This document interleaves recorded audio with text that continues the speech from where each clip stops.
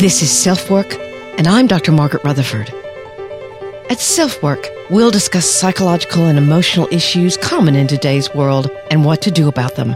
I'm Dr. Margaret, and SelfWork is a podcast dedicated to you taking just a few minutes today for your own self-work. Hi, and welcome back to SelfWork. I'm Dr. Margaret Rutherford, and I'm so glad you're here. I have a guest host today who I'm about to introduce you to, but first, let's hear from one of our proud sponsors. When life gets busier with what can at times seem overwhelming, you want to have as many coping mechanisms at your fingertips as you can. For me, Ozark Mountain Medicine's CBD products are the best way I've found to soothe my own aching muscles. Instead of only one form of CBD, there are 16 varieties in OMM's products. Simply knowing I can reach for it gives me relief. What's most important is that it works. I've been told at least 3 times in my lifetime that I needed to be assessed for back surgery. And 3 times I've kept walking, getting massage, and steadfastly using this product. You can take it orally in tincture form or a calming salve, which is what I prefer. That's also available. And there are other benefits of taking such a high-quality CBD, including immune support, increased relaxation, reduced anxiety, and improved sleep. So here's Ozark Mountain's fabulous offer for SelfWork listeners. All you have to do is use this promo link, ozarkmountainmedicine.com/selfwork, and you'll receive 10% off your order. I never suggest a product to you that I haven't used myself, and I reap this one's benefits each and every day. Again, that code is ozarkmountainmedicine.com/selfwork. Sometimes the best solutions are right under your nose, so try a bit of Ozark Mountain Medicine CBD and see for yourself. Welcome back. I first met Kimberley Quinlan when she asked me to be a guest on her incredible podcast, Your Anxiety Toolkit, after the book Perfectly Hidden Depression came out. She's also been a guest on SelfWork to discuss her own book, The Self-Compassionate Workbook for OCD, and she was an obvious pick to lead off these guest episodes. Why? Because she's not only an expert at treating anxiety, and I knew whatever she chose to talk about would be pragmatic and useful from the very moment you heard it. But she's extremely caring, open, organized, and I will share that as I listened to the episode you're about to hear, I found myself much more calm at the end than when I'd begun listening. You'll learn fun facts, like having the strong urge to poop when you're anxious is quite normal, which I didn't know, as well as 7 hard-earned but unbeatable steps to help you intervene with your response to anxiety. The point is not to stop anxiety. It's to become aware of your own very unique response to it and choose what Kimberley calls to have a values-based response to your anxiety, and then to, quote-unquote, ride its wave.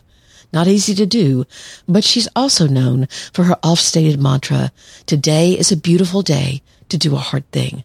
Now that's a fabulous mantra for anyone, but especially for those of us struggling with depression and or anxiety.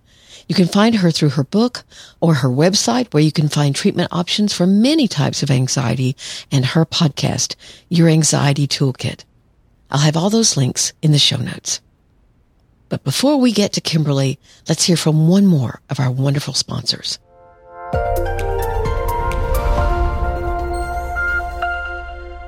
Our partner, AG1, has a product I use every day. I started taking Athletic Greens, frankly, because they were interested in sponsoring SelfWork, and I never recommend something to you without trying it first. With 1 scoop of AG1, whose taste is somewhere between sweet and tart to me, you'll get 75 high-quality minerals, vitamins, probiotics, adaptogens, and whole food source superfoods, which support everything from your gut to your immune system to your energy level. I love it because whether I'm home and about to go out for a walk or traveling and about to spend time with friends and family, I can start my day proactively, knowing I'm doing something for my own self-care. If you're like me, self-care can get lost for sure. In fact, its founder, after having severe gut issues, realized he was taking over $100 a day worth of supplements, which had their own very complicated dosage routine, so he created Athletic Greens. To make it easy, and because you're a SelfWork listener, Athletic Greens is going to give you a free 1-year supply of immune-supporting vitamin D and 5 travel packs with your first purchase. All you have to do is to visit athleticgreens.com/selfwork. Again, that's athleticgreens.com/selfwork. to take ownership of your health and pick up the ultimate daily nutritional insurance.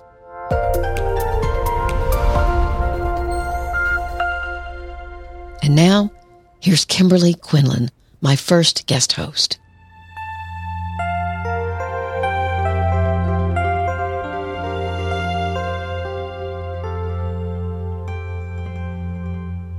Hello there. My name is Kimberley Quinlan. I am a marriage and family therapist in the state of California. I am a past guest on this amazing podcast, and I am so honored to be here to be a guest host of an episode for Margaret. Margaret has been a light for me personally as a marriage and family therapist, and also just a human, in that she actually really changed the way I conceptualized anxiety. I'm an anxiety specialist. That is my specialty. And she really changed the way I thought about it, because I had always considered myself an anxious person and a perfectionist and a very, very hard worker. I actually considered that to be some of my best traits, and I still do. But once I came across Margaret's book, Perfectly Hidden Depression, I started to realize that a lot of these behaviors, or what I considered qualities, was actually in an attempt to hide and avoid depression and hopelessness and helplessness and worthlessness and self-esteem issues and vulnerability. And this was a major light bulb moment for me and has changed the way I assess my own patients now. It's changed the way that I conceptualize depression and anxiety. And for that, I am just so grateful for the work of Margaret. So really, it's an honor to be here today. It almost feels like a full circle moment to be here today to share with you 7 powerful tools for managing anxiety of any kind, right? This is the work that I do on the daily with my patients and with my students. However, these are 7 tools that I do have to review and revisit with them, even though I've trained them quite regularly, right? The thing to remember when it comes to anxiety is we are basically animals of habit, right? We often do the thing that we have done in the past, not the thing that's actually best for us or the thing that we want. Quite regularly, we do the thing that we've done in the past because it's familiar. We've tried it before, even if it wasn't super effective. Maybe we got a little bit of relief, so we try it again, thinking that maybe if I just do it a little different or a little longer, something will change. And so often I need to revisit this, what we call psychoeducation or information or tools, to help people break that cycle of anxiety. Now, the thing to remember here is anxiety is in fact a cycle. And some people will say, well, yeah, I just go round and round with anxiety. And I'll say, no, it's actually way more mechanical than that. When we have anxiety, right, in the form of a thought or a feeling or a sensation or an urge or an image even, our natural instincts is to run away from that discomfort or fight it or freeze, right? We call that the FFF response, like fight, flight, freeze. And there's also another one, which is fawning, right, which is people pleasing, right? And when we do one of these F behaviors, fight, flight, freeze, or fawn, we do get relief. But when the fear comes back, we then have to engage in the same behavior. And so that's why the cycle perpetuates itself. Now, most people will ask me, how do I stop having anxiety? So I stop doing these FFFs, right? Like, how can I stop the anxiety so I don't have to do these problematic, ineffective behaviors? And I'll often say to them, that's actually not where we intervene on the cycle. We don't intervene at the anxiety point of the cycle. We intervene at your response to it, right? Because we can't control anxiety. We can't. We know this scientifically, and the more we try to control it, usually the worse it gets. But what we can do is change how we respond and react. And I'm going to give you 7 tools to help you do that today. Okay, so here we go. Tool number 1, which is a powerful tool for managing anxiety, is what we call mindful awareness, right? This is really just code for catching it when it starts. A huge part of managing anxiety is being aware of when it presents itself, because we all know when it presents itself, sometimes we get lost in rumination for hours until we realize, wait, I'm stuck in the cycle of anxiety. I'm going around and around and around. And so if you can catch it as it starts to rise and fall, then we actually have the capacity to change how we respond. So mindful awareness is being able to be aware of what anxiety feels like to you. And it's different for everybody. For me, it's often dizziness. Like I don't get the whole heart beating thing and the hyperventilating and so forth. I get more of like this general weird sensation of dizziness. Whereas my partner, he often says as soon as he's anxious, he needs to go to the bathroom, like right now. Like he needs to either pee or poo, right? We talk about everything in therapy, right? But that's his body's way of responding. And that's also very normal, right? Our body creates symptoms to help us prepare for fight and flight. If you're someone who needs to go to the bathroom when you get anxiety, that's actually normal. That's your body trying to eliminate any weight because it thinks that you have to run a long distance because your brain has told you there's danger. And, you know, back in our thousands of years ago, when there was danger, let's say a wildebeest or something, you would need to run away from it. So it eliminates weight, right? And that's your sensations. If some people say, no, I don't have that. I actually have the more traditional heart rate, shallow breath, you know, hyperventilating and so forth. So your job is to be aware of as that starts to present itself. Some people get nauseous. Some people feel tremendous pains in their stomach or tightness in their muscles. You know, there are so many presentations of anxiety and how it shows up. Some people get chronic headaches, right? And so it's being aware as those small sensations start to present themselves, right? And then having a very good plan on what we're going to do different this time. Okay, so let's go to the next step. Tool number 2 is understand that all fears have the same cycle of anxiety. So we've already talked about this cycle, and it's important that you recognize that all fears have this same cycle, right? Sometimes we'll go, oh, I'm really good at handling this one anxiety, but not this other one. Right? Which is true. Sometimes we're good at one thing and not the other, and that's totally okay. But what I want you to recognize is the only thing different is you're not applying those tools that you're really good at working on with this other new or other fear, right? We can always intervene at the response part of the cycle, right? And so what does that look like? It might be, again, using your mindful awareness, being very aware of your sensations, your thoughts, your feelings, your sensations that are, you know, rising and falling, right? And then what you're going to do is you're going to catch what urge you feel to engage in to make that discomfort go away. I personally have my patients log this out for 2 whole weeks when I first start seeing them. So I'll say, okay, I want you to catch the moment where anxiety is starting to be present. And I want you to write down the behavior that your brain wants you to do to make that anxiety go away. Some people say, oh, I did the behavior, and I have no problem with that. We're in an information gathering stage here, right? So log down. What did you do? Oh, I had some tightness in my chest, and in effort to get rid of it, I went to the fridge and I ate.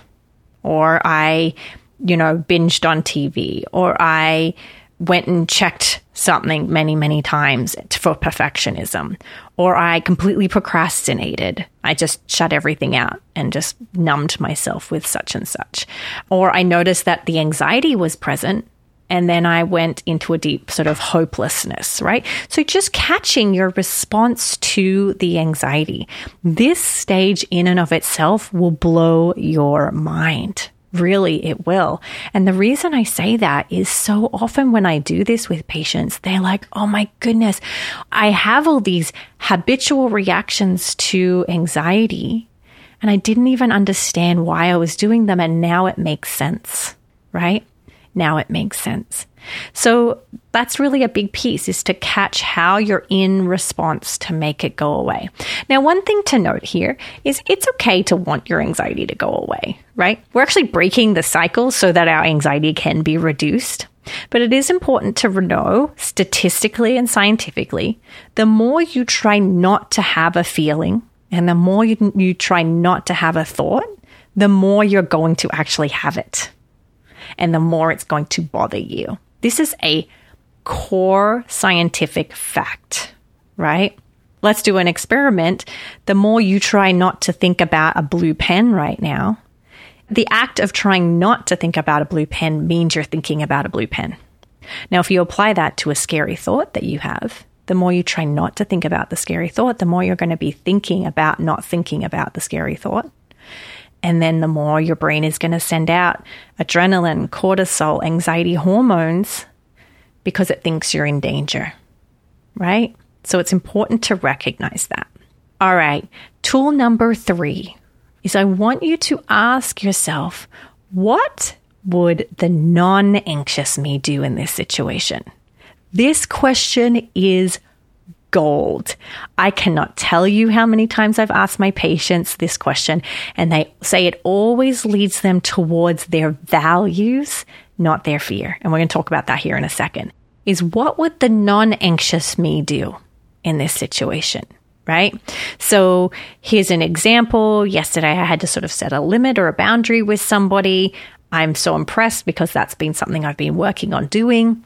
Very proud of myself. But then as soon as I did, I have all these anxious thoughts. What if they come after me? What if they're angry? What if they rebut me or retaliate against me, and so forth, right?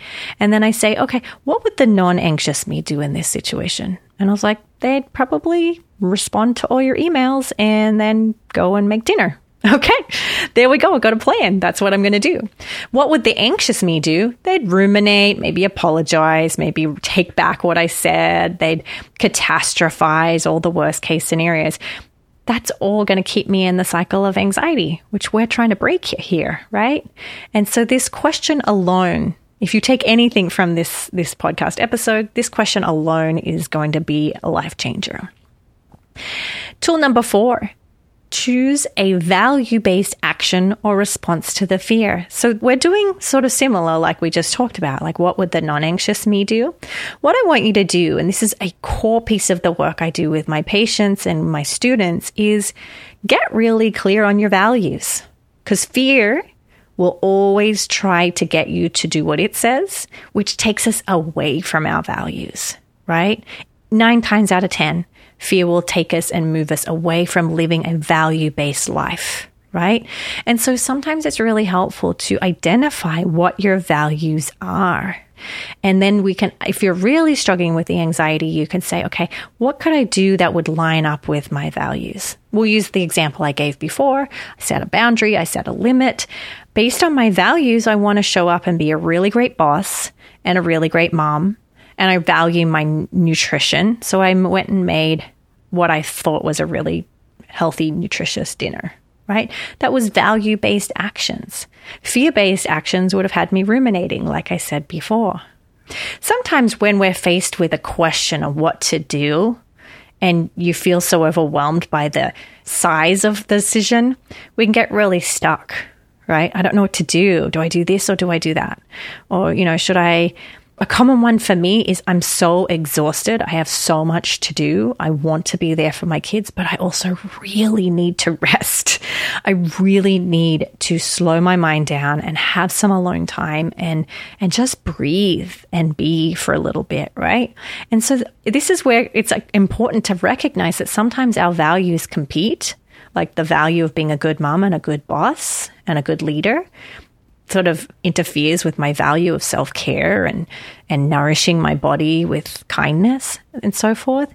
And so in that case, we would go, okay, based on my overall values, in order for me to be a good boss and in order for me to be a good mom and to eat well and take care of my body, I'm going to need to rest. And so I make the decision based on the value that has the highest priority, right? If you could do a quick Google search, usually you can find a list of values, and maybe you want to circle them if you don't know the ones that are valuable to you. That can be a really helpful tool. All right, tool number 5. We're cruising here. Tool number 5 this is a big one, you guys, okay? Remember before I said if you take one thing away, it was the question? I'm going to say, please take 2 things away, which is tool number 5 is be willing to ride the wave of anxiety. So when we don't do the anxious response and we do the value-based response, usually we're left with some uncomfortable thoughts, feelings, sensations, and urges and images. We're left to ride the wave of anxiety is what I call it. And this is pretty cool, right? If you're able to do this and you're willing to do this, you are one of my team players, right? Like you're a part of my club and I'm a part of your club. Riding waves of anxiety is literally the thing that will make you feel invincible if you're willing to do it, right? And the degree in how willing you are, the more you'll be able to ride really, really big waves, right? Now, what I have found as a clinician who's treated thousands of people with severe, and I'm talking severe anxiety disorders, I treat very, very, very severe cases. I was trained on very severe cases. I've ridden out some really big waves of anxiety with my patients, and they have all said the same thing, which is anxiety has taken all my confidence away in my lifetime. But riding a wave of anxiety is the most confident I have ever felt once I rode it out. Not during, because during the ride, you're probably a bit shaky. But once you've ridden a wave of anxiety, you will feel the most powerful you've ever felt. This is where I talk to patients about self-esteem, right? We don't build self-esteem by winning. You can, but it's usually short-term self-esteem. The real self-esteem, the real sense of strength and achievement comes from actually riding waves of discomfort and struggle, right? I'm not strong because I've got some accolades under my belt.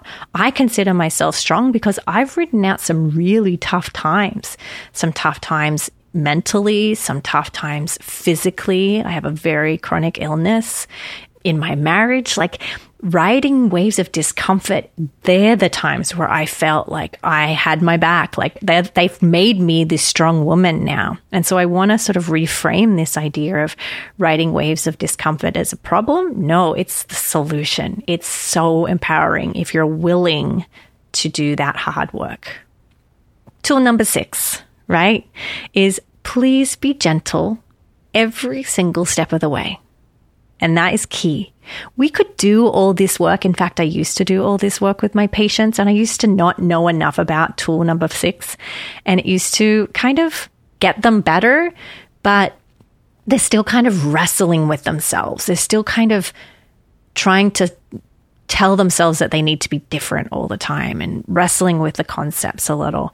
But when we really embraced a compassionate view of this and recognize that as I ride the wave of discomfort, I'm not there to like beat myself up or wrestle through it. I'm actually there to tenderly nurture whatever's coming up as I ride the wave, right?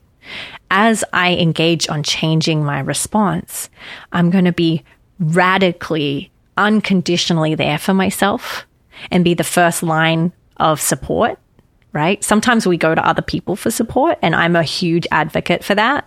But you know who's really better than going to your family and friends is going to you. Like, you're the best person. If you can be your best support system as you're riding waves of discomfort, you've got everything you will ever need, right? Because you're always going to be there, right? So important, right? And then here we go for a drum roll. Tool number 7. But P.S., I have a secret tool for you here at the end, is celebrate every single win, even if the win is teeny, teeny, teeny, tiny. So I have patients who can't touch certain things or can't be in certain places. They can't attend certain events. They can't brush their teeth. They can't open cabinets. I treat a lot of severe OCD or phobias or social anxiety and panic attacks.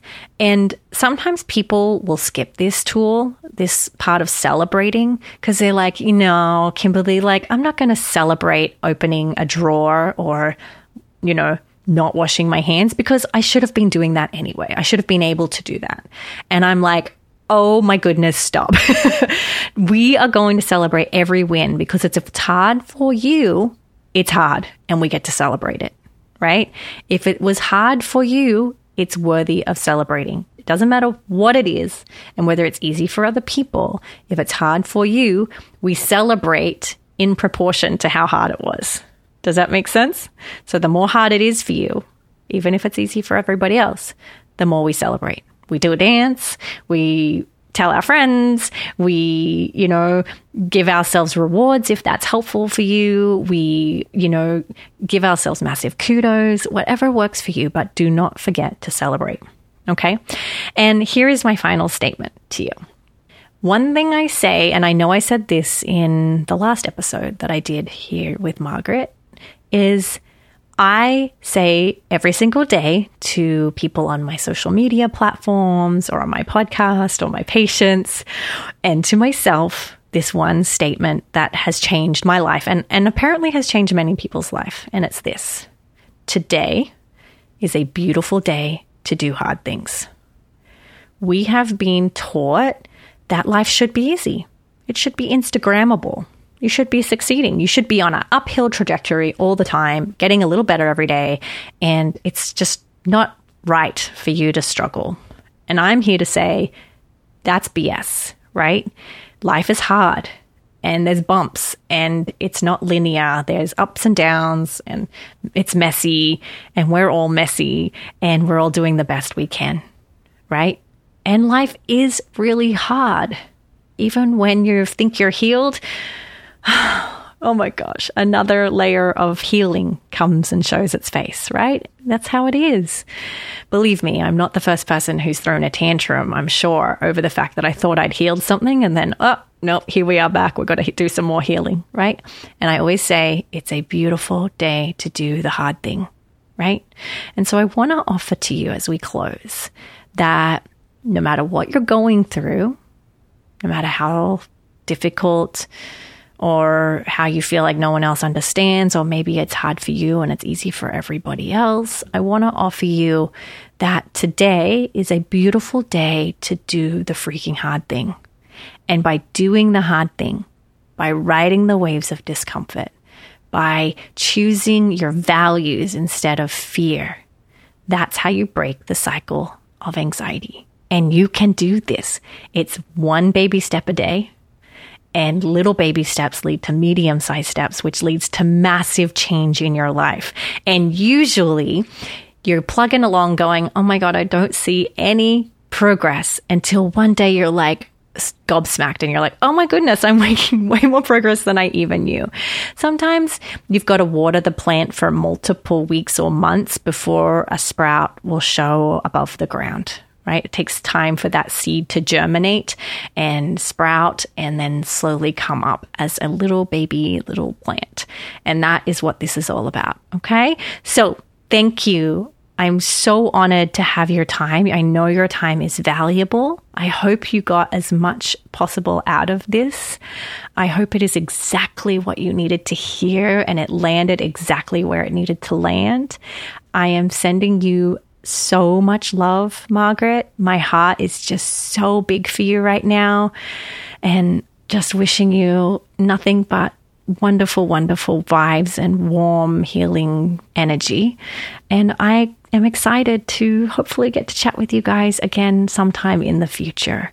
Thank you so much. And it's a beautiful day to do hard things.